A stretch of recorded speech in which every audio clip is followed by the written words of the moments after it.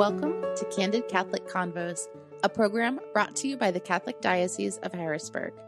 Our mission is to humanize the Church and help you to grow in your faith, love, and understanding.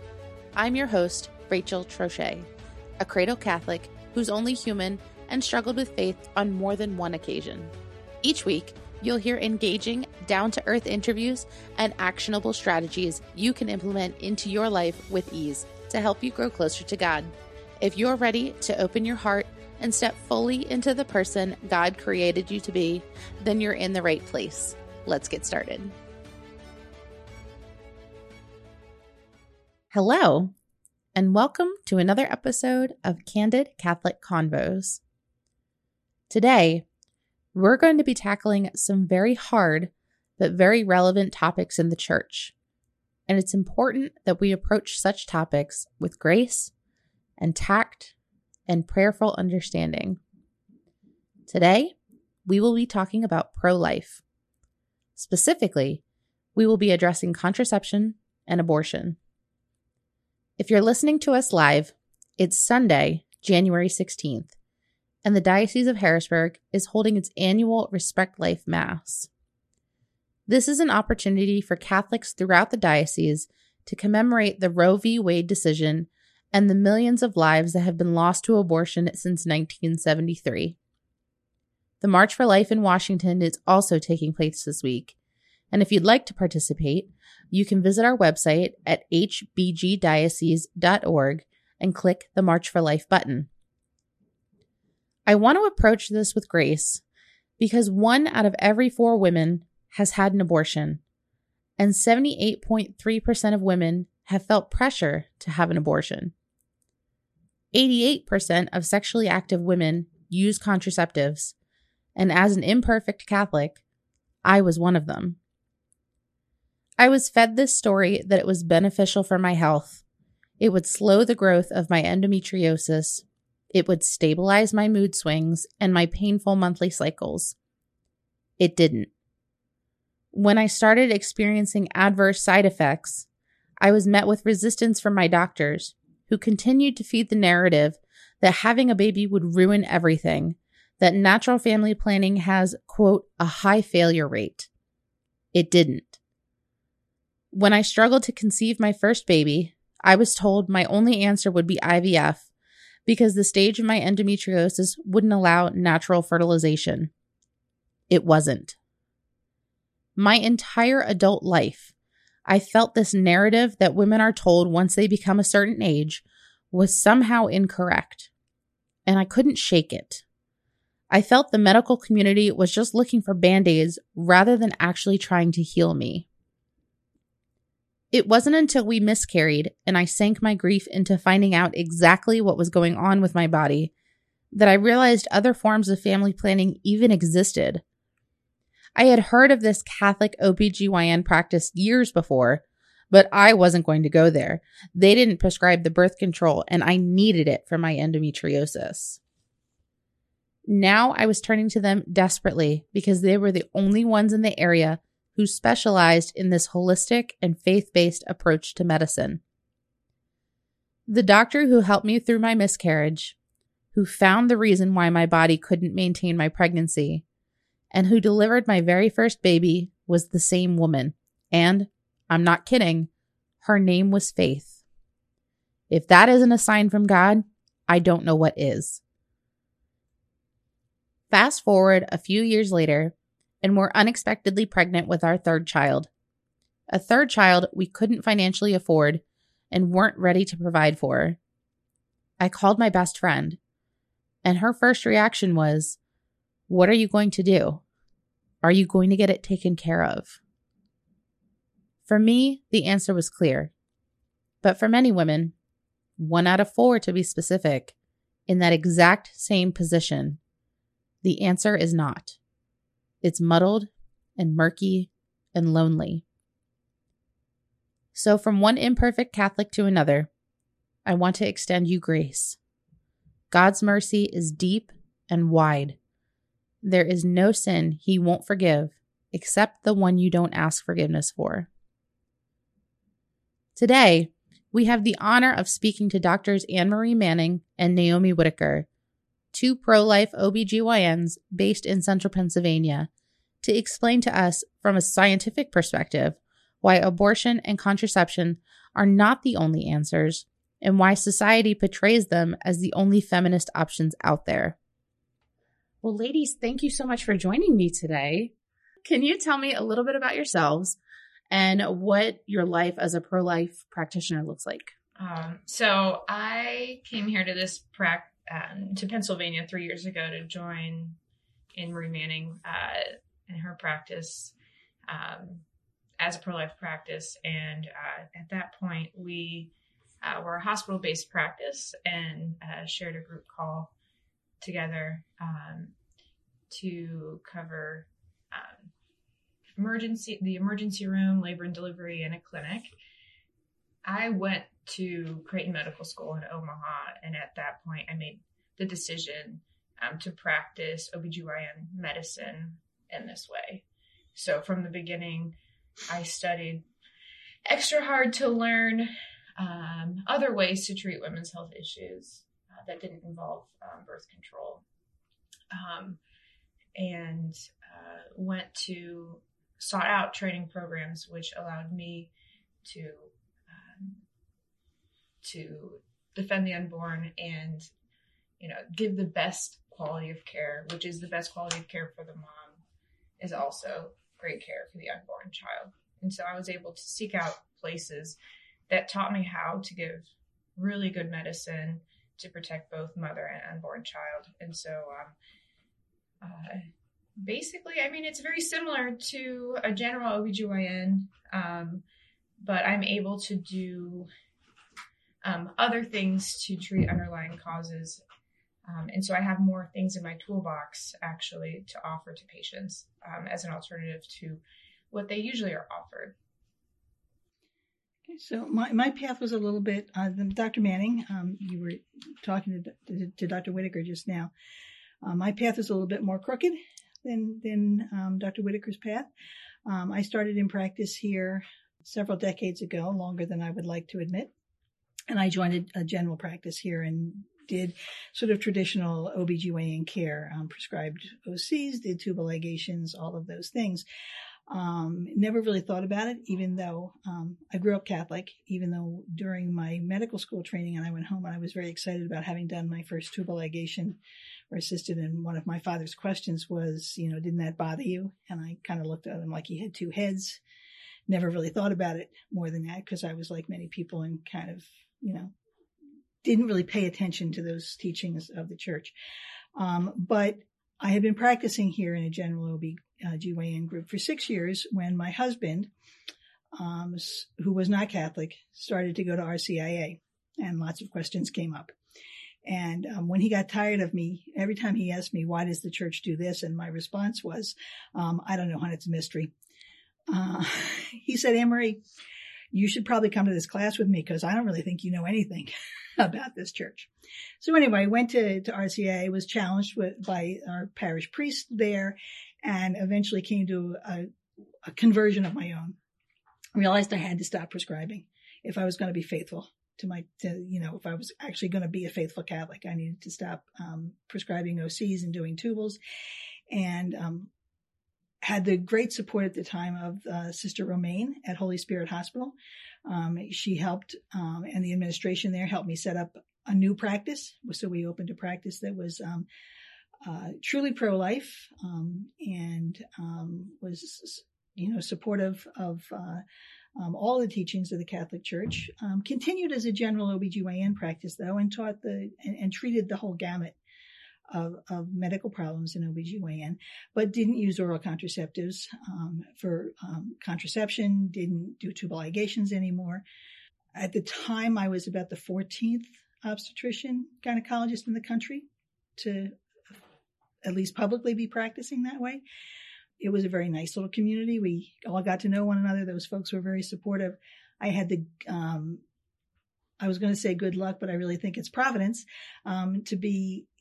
to get connected through something my husband saw on EWTN about Dr. Hilgers out in Omaha, and kind of get be able to begin to learn how to practice without those typical crutches that gynecologists use of, using oral contraceptives to treat everything under the sun.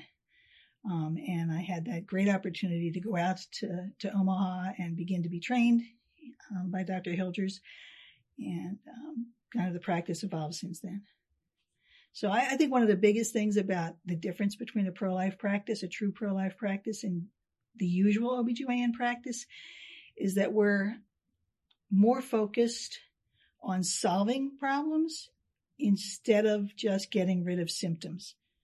Because oral contraceptives can be used very successfully to get rid of symptoms, but that doesn't necessarily mean they've solved the problem.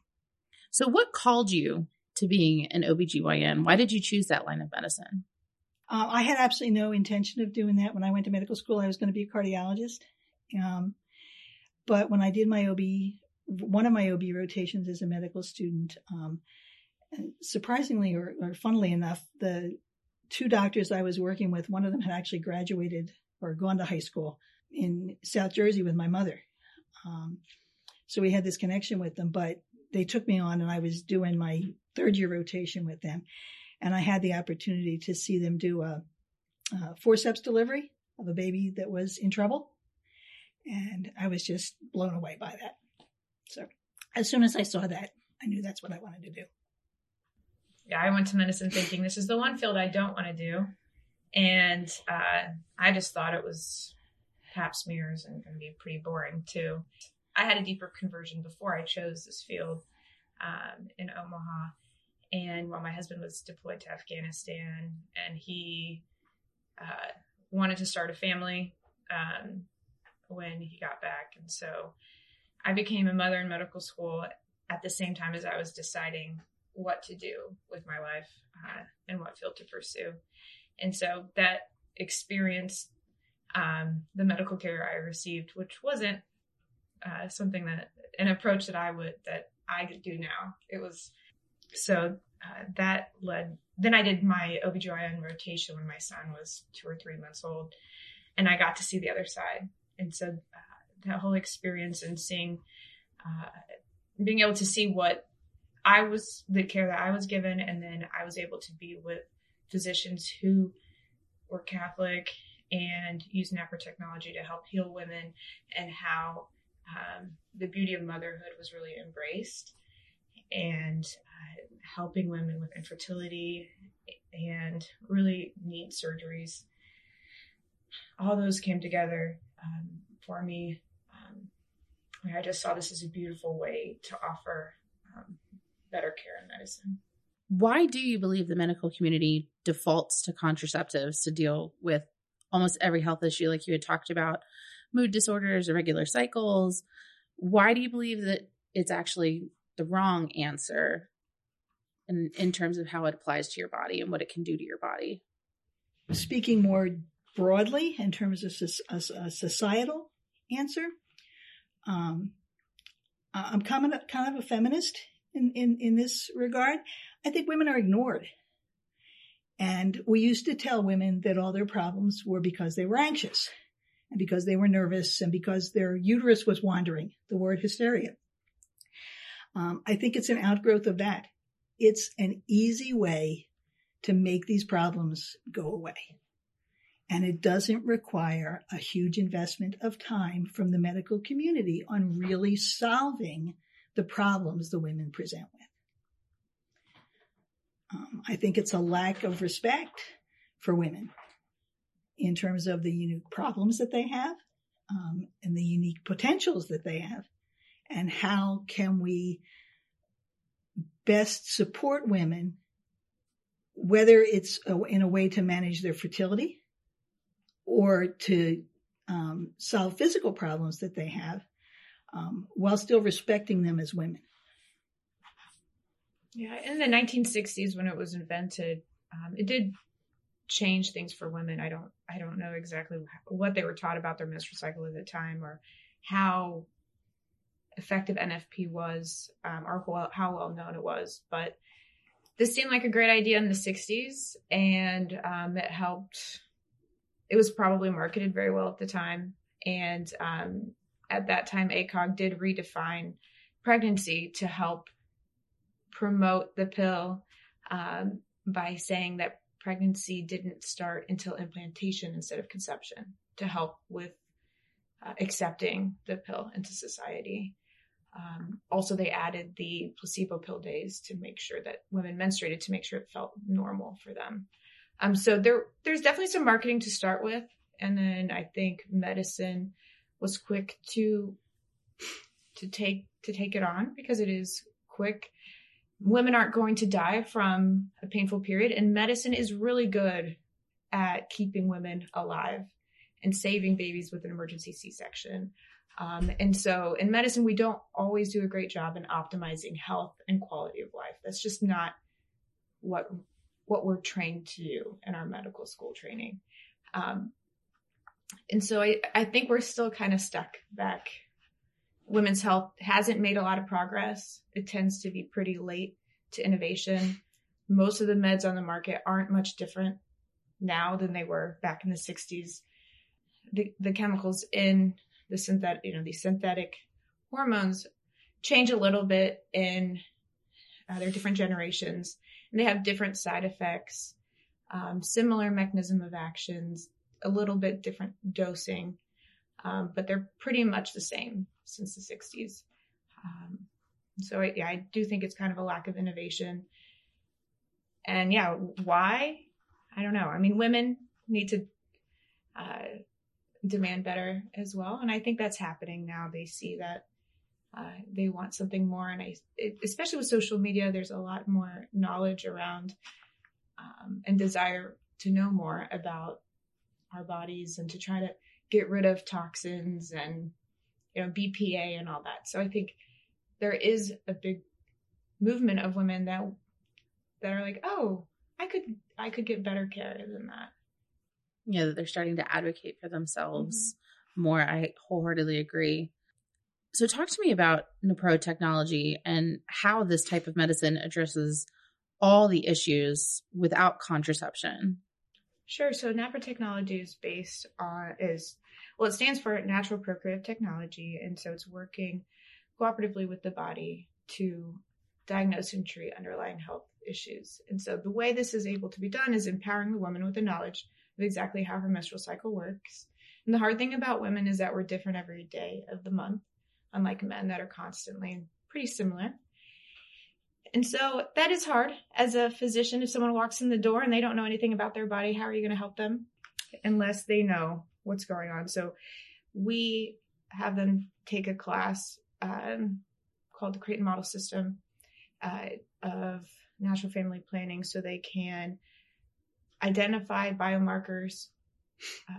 They're taught a standardized way of writing it down on a chart, and then I'm trained to interpret that as a language that I understand, to run tests and interpret those tests to create a standardized, unique treatment for that woman.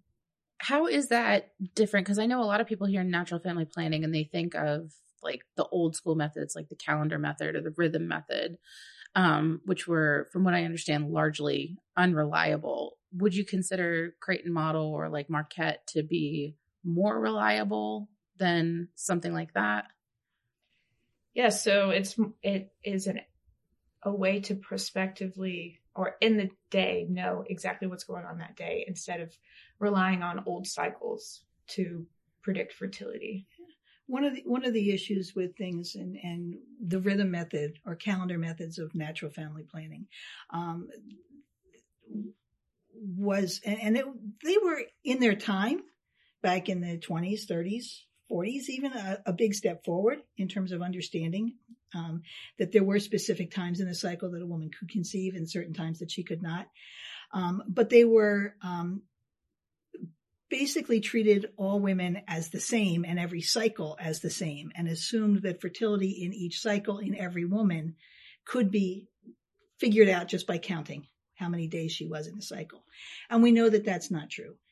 Women's cycles can vary wildly from one woman to another, and even a particular woman, depending upon what's going on in her life at one time can have cycles where she is, that are different. So maybe she usually ovulates on day 11 of a cycle, but she's under a particular stress or something else is happening. And this cycle, she doesn't ovulate until day 16, or doesn't ovulate at all. We needed to learn how to help women be able to understand themselves, what was happening in their cycles and when they were fertile. And that's what some of the folks who stepped up to Pope John Paul II's call for physicians to, step up here and figure this out and help women out. And there were physicians throughout the world who did that. The Billings in Australia, Dr. Hilgers in Omaha, and others stepped up to, do the research that was needed to help women figure that out. So the newer ways, and we like to call it fertility appreciation now instead of natural family planning because it's a broader term. Every woman should be able to appreciate her fertility and understand her cycles. But we were able to learn what's the underlying here. What are the signs? What are things that any woman can identify? And as she is helped to understand her cycles, can identify what's happening in her own body and when is she fertile and when is she not fertile based upon basic biologic signs that she can observe. And once you get started with that, then a whole science actually opened up where you can correlate that with what's going on with hormones, and you get insight into not just fertility for planning a family, but insight into problems in the woman's cycle. Does she have medical issues like polycystic ovarian syndrome? Does she have an ovarian cyst unrelated to that in this cycle? Does she have symptoms of endometriosis? Does she have symptoms of thyroid disease? Any number of things that often women, once they've learned to understand their cycles, will come in and almost tell you what they've got because they understand their body and they understand what's happening. I love that. Fertility appreciation. Talk about empowerment for a woman to be able to understand her body on that type of a level. That's incredible. Speaking along the lines of issues like PCOS and endometriosis, talk to me about IVF, the IVF process, and why in vitro fertilization and other bioethics practices are not necessarily in line with the church teachings. And how is something like NAPRO technology beneficial for someone who's struggling with infertility? I know that's kind of a loaded question. We also, in theology of the body, we're taught the beauty of both components of the unitive and procreative parts of marriage and how those are both so incredible and so important for marriage. And that's what God's design is for marriage. And taking either one of those away is harmful to the marriage because it's taking away, an appreciation or saying there's a part of the other person. You love everything but that part of them. Mm. So by shutting down, for example, with birth control, shutting down the procreative part, it's saying, I love everything about you but your ovulation and how you were created to make children. Now the unitive part, is the physical bond between man and woman and creating life together. And so with IVF, there's so many layers you could go into, but it completely takes the man away. I've seen, and even IUI is an important thing to include in that. So intrauterine insemination, where the male in the relationship has to collect a sample in a room away from his wife. And I've seen an IUI with an IVF doctor, and the husband was miles away. In that act, the husband was not involved, in the creation of that life. And there is something that's lost in that for the husband and the child and the mother. And so it gets even, but then there's even another level to it when you add IVF, where a sperm and egg are put in a petri dish together to have conception in a dish in a lab with a stranger, a scientist, and they create embryos. They look at these embryos and discard the ones that don't meet the standards, or they do genetic testing and eliminate genders or eye colors or again, potential genetic issues. Then you have other ethical issues where you get 5 embryos, all 5 are good, and the first one implants, you have 4 frozen. What do you do with that? And I've had a patient who herself has infertility, and she's was conceived through IVF, and she struggles with that, and she struggles with the 9 other embryos that are sacrificed for her life, and she has survivor guilt from that. So we also know there are medical issues related that we won't go into, but there's so many ramifications to this that we probably don't even comprehend.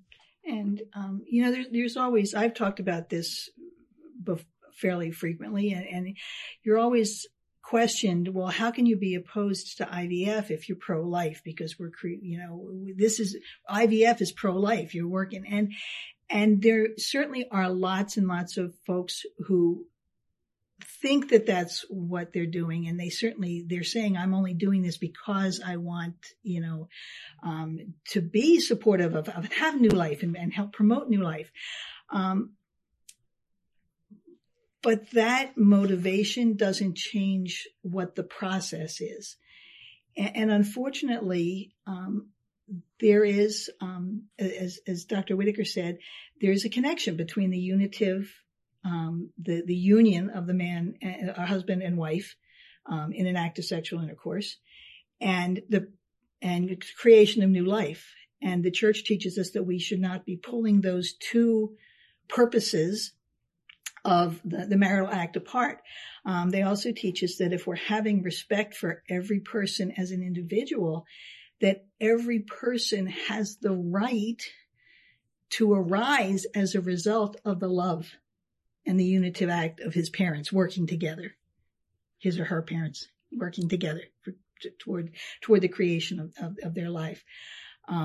And even though folks who use IVF, I really think are certainly motivated in large part by that desire, the fact is that the act of IVF doesn't really meet those criteria. It doesn't do that.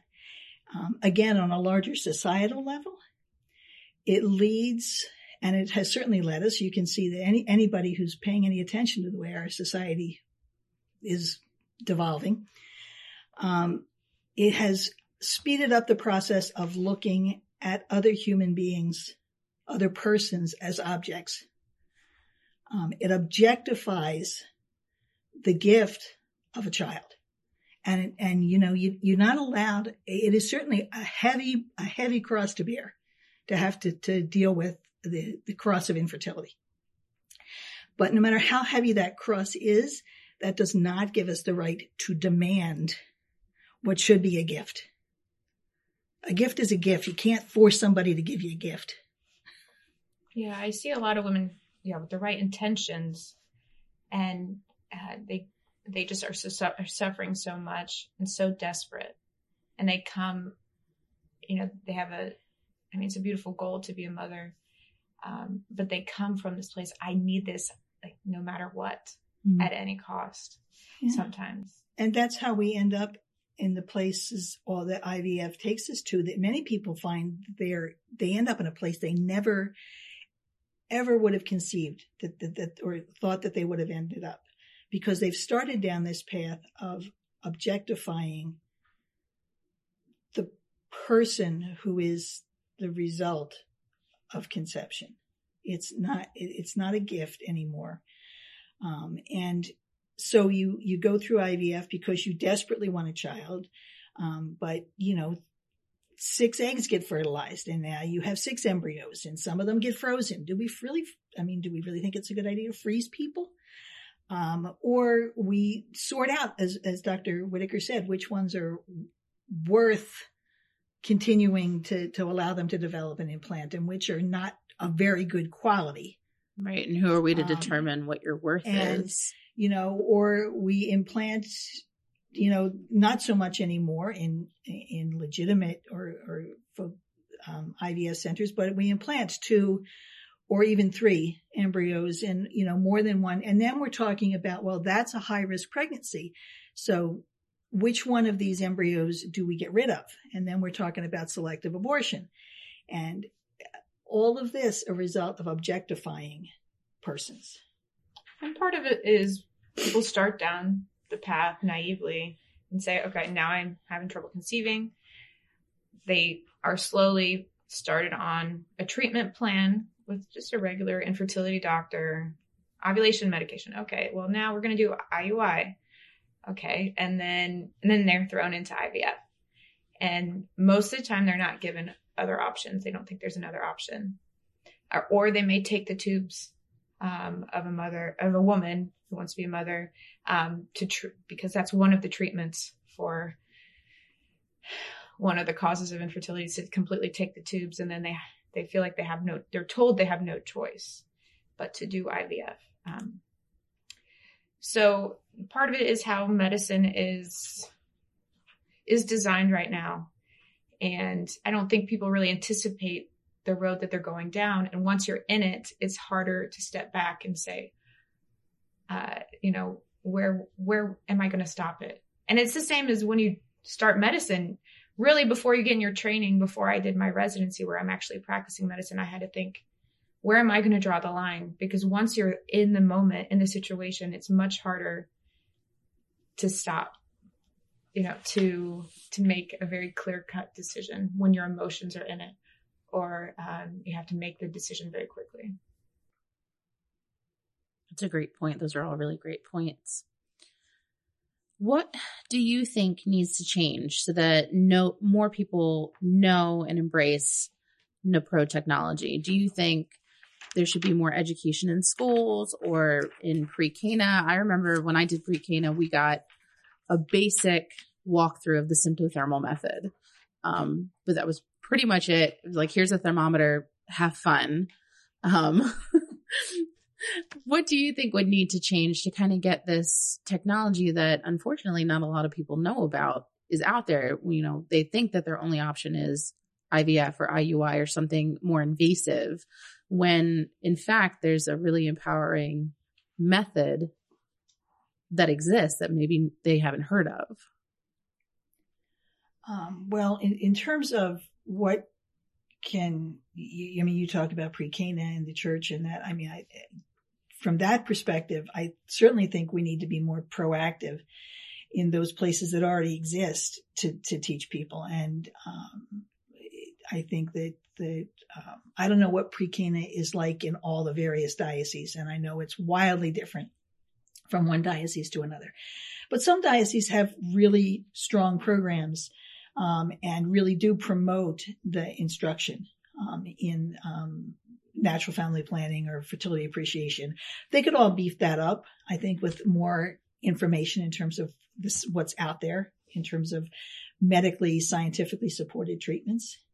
I think we need to have better education of our parish priests so that they know what's out there. Several times I've gone and spoken to, conferences with our priests, but they're in a hard spot if they don't know what's out there. So I think we need to do a better job of reaching out as the church to our priests and other folks who minister to couples. In terms of the society in general, I just think the best thing we can do is what we're doing and have been doing in practice, and is just let people know we're there and let people know that we're out there. So, this program, telling people about it, talking to, and I know Naomi has done this, talking to other physicians to let them know we're out there. The American Association of ProLife OBGYNs is pretty public, and they, testify before Congress and do, all of those things that we can do publicly.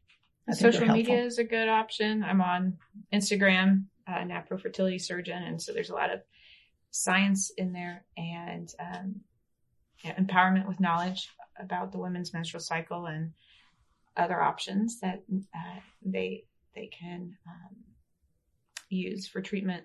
But I think the best would be just the sooner the better. And the more knowledge we could get to young women about their cycle, even before they start menstruating or even really early when they do, so they can predict their next period, know they can be in control and know exactly when they're fertile. to be able to predict their period. That's how we could teach them young. And then later, as they get older, to say, oh, look, there's more applications to this in an age appropriate time. I think if I was introduced to it really young, I would have been really interested. But I was taught at my Catholic high school about birth control. Even the diaphragm was way outdated. And in college, in my endocrinology class, I was taught basically every natural family planning method is the rhythm method, and it doesn't work.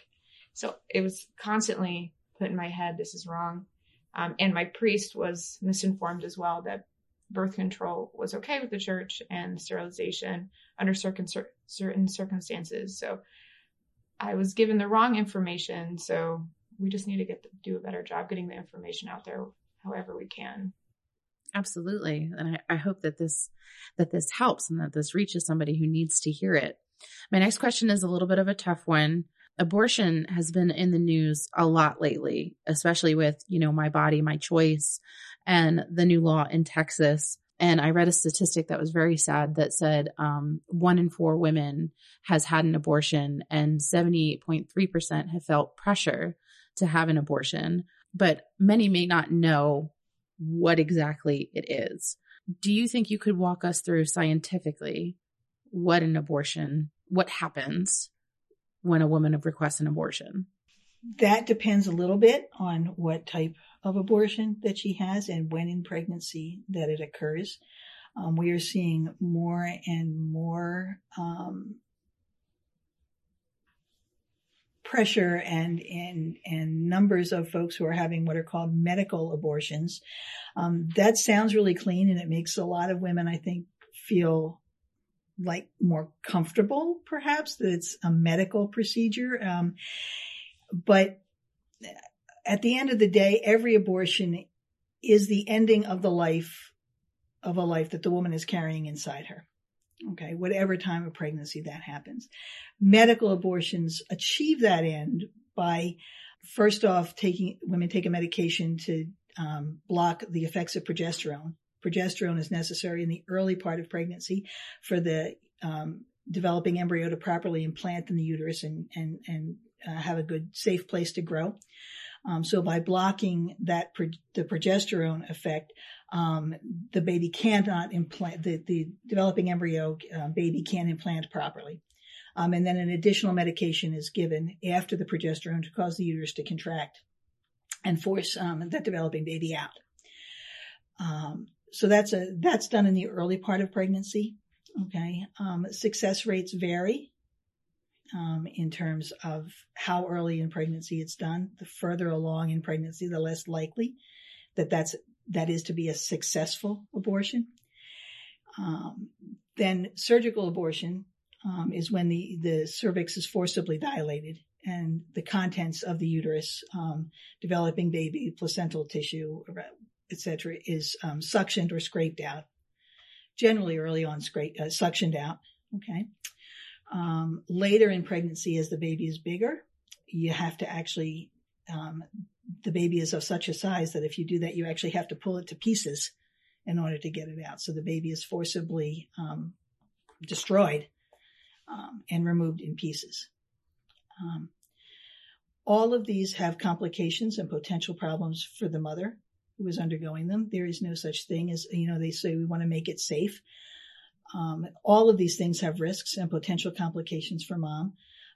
Surgical abortions risk actual immediate injury to mother, whether it's cervix, uterus, uterine perforations, which can bleed, introduction of infection. These things certainly happen, with surgigical abortions, to the point that, there is a risk of death, there is a risk of infection, long-term infertility. So women lose their uterus. Okay. I don't want to be accused of trying to scare women out of it. Certainly it's not the majority of women. Okay.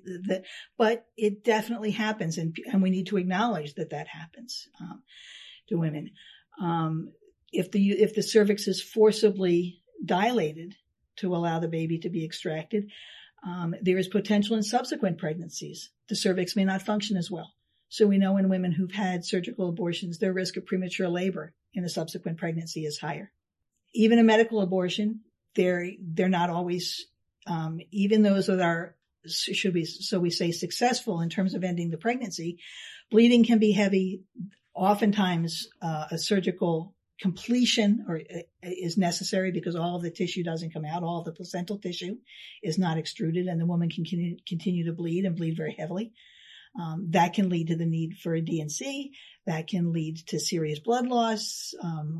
There can be infection related with that. And women have died from medical abortions too. Okay. It's not just the surgical abortion that carries a risk of death. I would like to put in a plug, and I'll let Dr. Whittaker add what she wants to, but I would like to put in a plug for reversal of medical abortions. That is the one thing that the pro-abortion lobby is trying to minimize our women's knowledge about this. But if a woman starts a medical abortion and changes her mind, and that certainly happens because a lot of women are pressured into abortion. So if she takes those pills that prevent progesterone from working, but has not yet taken the pill that causes the uterus to contract and force the placental tissue and the baby out, it is possible to reverse the process of abortion by overriding that progesterone blocker. And we do that by giving her so much progesterone that we sort of overwhelm the system. And the baby then can survive that early attempt. And Dr. Whittaker is a good resource for this. There is, you'll remember the website. Pill Reversal Network. Yeah. There, you can go online there, Abortion Pill Reversal Network, and find providers who will help you with that service anytime, day or night. It's an emergency service because it does have to happen as soon as possible after you take those first pills. It's interesting to note that usually the providers who prescribe these medications don't deal with the complications. They get sent to our practice. Emergency rooms randomly. Emergency rooms, whoever's covering an emergency room. Those with hospital privileges. And also, I've seen an emotional toll of these women for many years later, and a guilt that comes with future pregnancies. Or if, they wait 10, 20 years to start a family because they were young and they had a termination, they carry that with them. They blame themselves for infertility, even though, it's probably not related, but it can haunt some people for the rest of their lives. And yeah, usually it's often done in the moment of fear or pressure. For most women, I think if they have someone to support them and really talk it through, are given all the options, including, giving the baby up for adoption, with time and support, a lot of women are very happy and are able to heal from a lot of trauma from an unplanned pregnancy, whatever the circumstances are, because oftentimes there's a lot of other issues going on. And they're able to heal, and a good thing can come from a very difficult situation. Those are really good to know, especially that resource, Abortion Pill Reversal. I'll definitely put that in the show notes for anyone who's looking. What advice would you give to a young mother or any mother coming into your practice who's unsure of what she should do because maybe she's facing pressure from her family or her friends to terminate a pregnancy, but she's kind of on that line. She's not sure where she should go? First of all, I would say take your time. I don't think anybody should have an abortion, obviously. But certainly, if you personally are not 100% convinced that that you are doing this because it's what you think is best to do, you absolutely should not be.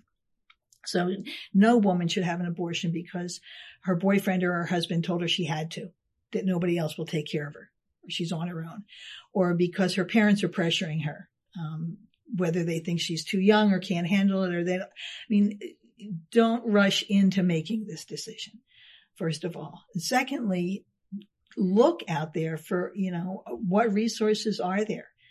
I've had so many young women come in to see me who were terrified to talk to their parents. And once they actually spoke to their parents, they didn't really get the response that they expected. There was a lot more support there than they thought there was going to be. So sometimes they feel pressure about things that they think are going to happen that aren't even real. So first of all, give yourself time. If your family is not supportive, if your boyfriend is not supportive, there are lots of people who want to help you. Whether it's the Crisis Pregnancy Center down the street, or a physician that you know. We see women, we get calls from the Crisis Pregnancy Center, not infrequently, to say, so-and-so is here, her family is pushing her. They said that she has to do it for this medical reason. Is this real? Is this really a concern? Will you see her? Will you talk to her? Yes. Okay. I mean, go to your Crisis Pregnancy Center. They have contacts. They have contacts with people in the medical profession. They have contacts with, people in social services. They provide social support themselves. There are so many groups out there that are willing to help, not just this minute when you're trying to decide what you're going to do in this moment of crisis, but down the road with support for the baby. And if you decide that you're going to keep the baby and parent, material support and discussion of other options like adopting. Adoption is not the same thing as it was in 1950. It doesn't mean you have the baby at the hospital, leave it, and some people you don't know take it home and you never have any contact with that child again. There are so many options that will even allow young women, not just young women, any women who are having a baby, to be involved in that child's life, if that's something that is important. Now, if you don't want to do that, you don't have to, but there are so many different ways that you can solve this problem. And the problem isn't the child, the problem is the situation. And we have to find a better way to solve the situation than killing the child. And I say this to all the women who come in and talk to me, that are considering abortion. I say, what you really want is to go back in time and have not gotten pregnant. But we can't do that. I can't make you unpregnant. An abortion is not going to make this child go away. You will always have been a mother. You're either going to be the mother of a child that you allowed to be killed, or you're going to be the mother of a child who is either living with you or living with someone else and being loved. So, ladies, thank you so much for all this valuable information. I hope that our listeners are able to take away lots of really great things. And like I said, I'm going to be linking a lot of stuff in the show notes, and I really appreciate your time. Thank you. Thanks so much for having us. Yeah. Thank you so much for listening. Our goal at the Diocese of Harrisburg is to walk with you on your faith journey. So if this episode resonated with you in any way, the easiest way to show your appreciation is by sharing this program with your network or by leaving a review on your listening platform. You can also support us financially by making a donation online at hbgdiocese.org/DAC and clicking the Make a Donation button. Thanks again, and we'll see you at church on Sunday.